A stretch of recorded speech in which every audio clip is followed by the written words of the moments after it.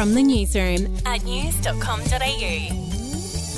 This is the latest from the newsroom. It's Tuesday, the 21st of December. New South Wales has broken its record for daily COVID cases, recording over 3,000 cases today. Testing sites have been inundated with hopeful travellers, and there's also reports of rapid antigen tests being sold out across the state at pharmacies and retail stores. But Premier Dominic Perrottet has called for calm, saying the ICU presentation is a very important indicator that vaccines work against the Omicron variant. Of the ICU presentations, 33, 26 of those people unvaccinated. Vaccination has been crucial.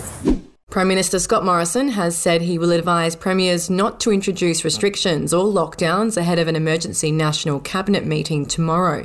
Mr Morrison has called a snap emergency national cabinet meeting to discuss the rise of Omicron. Now, of course, you're going to calibrate some of the public health social measures that are in place, and I'm sure they'll say things about masks from time to time, and they'll give instruction and advice, and I think all of that's helpful. But what's important is we just keep going forward. We're living with it. To Queensland, the body of a teenage girl who went missing in far north Queensland has been found. The girl fell into the water and failed to surface at the notorious Babindi Boulders on Monday afternoon. An immediate search of the area failed to find her, with police resuming their efforts this morning. A report will be prepared for the coroner. To sport, a judge has ordered former NRL star Michael Jennings to pay his wife almost $500,000. Mr Jennings' ex-wife, Kira Wilden, accused the former NRL star of sexually assaulting her during their marriage. We'll be back in a moment.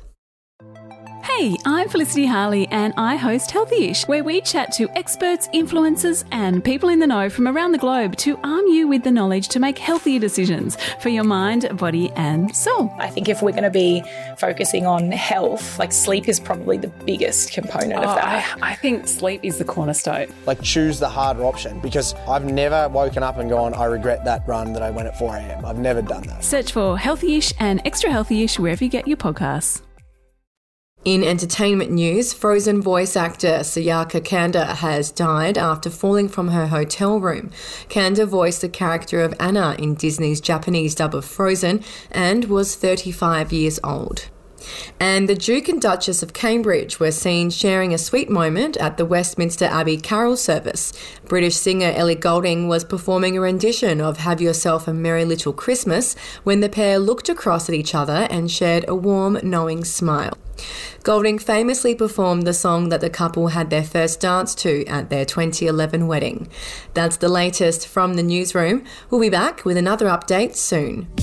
Get the latest from news.com.au.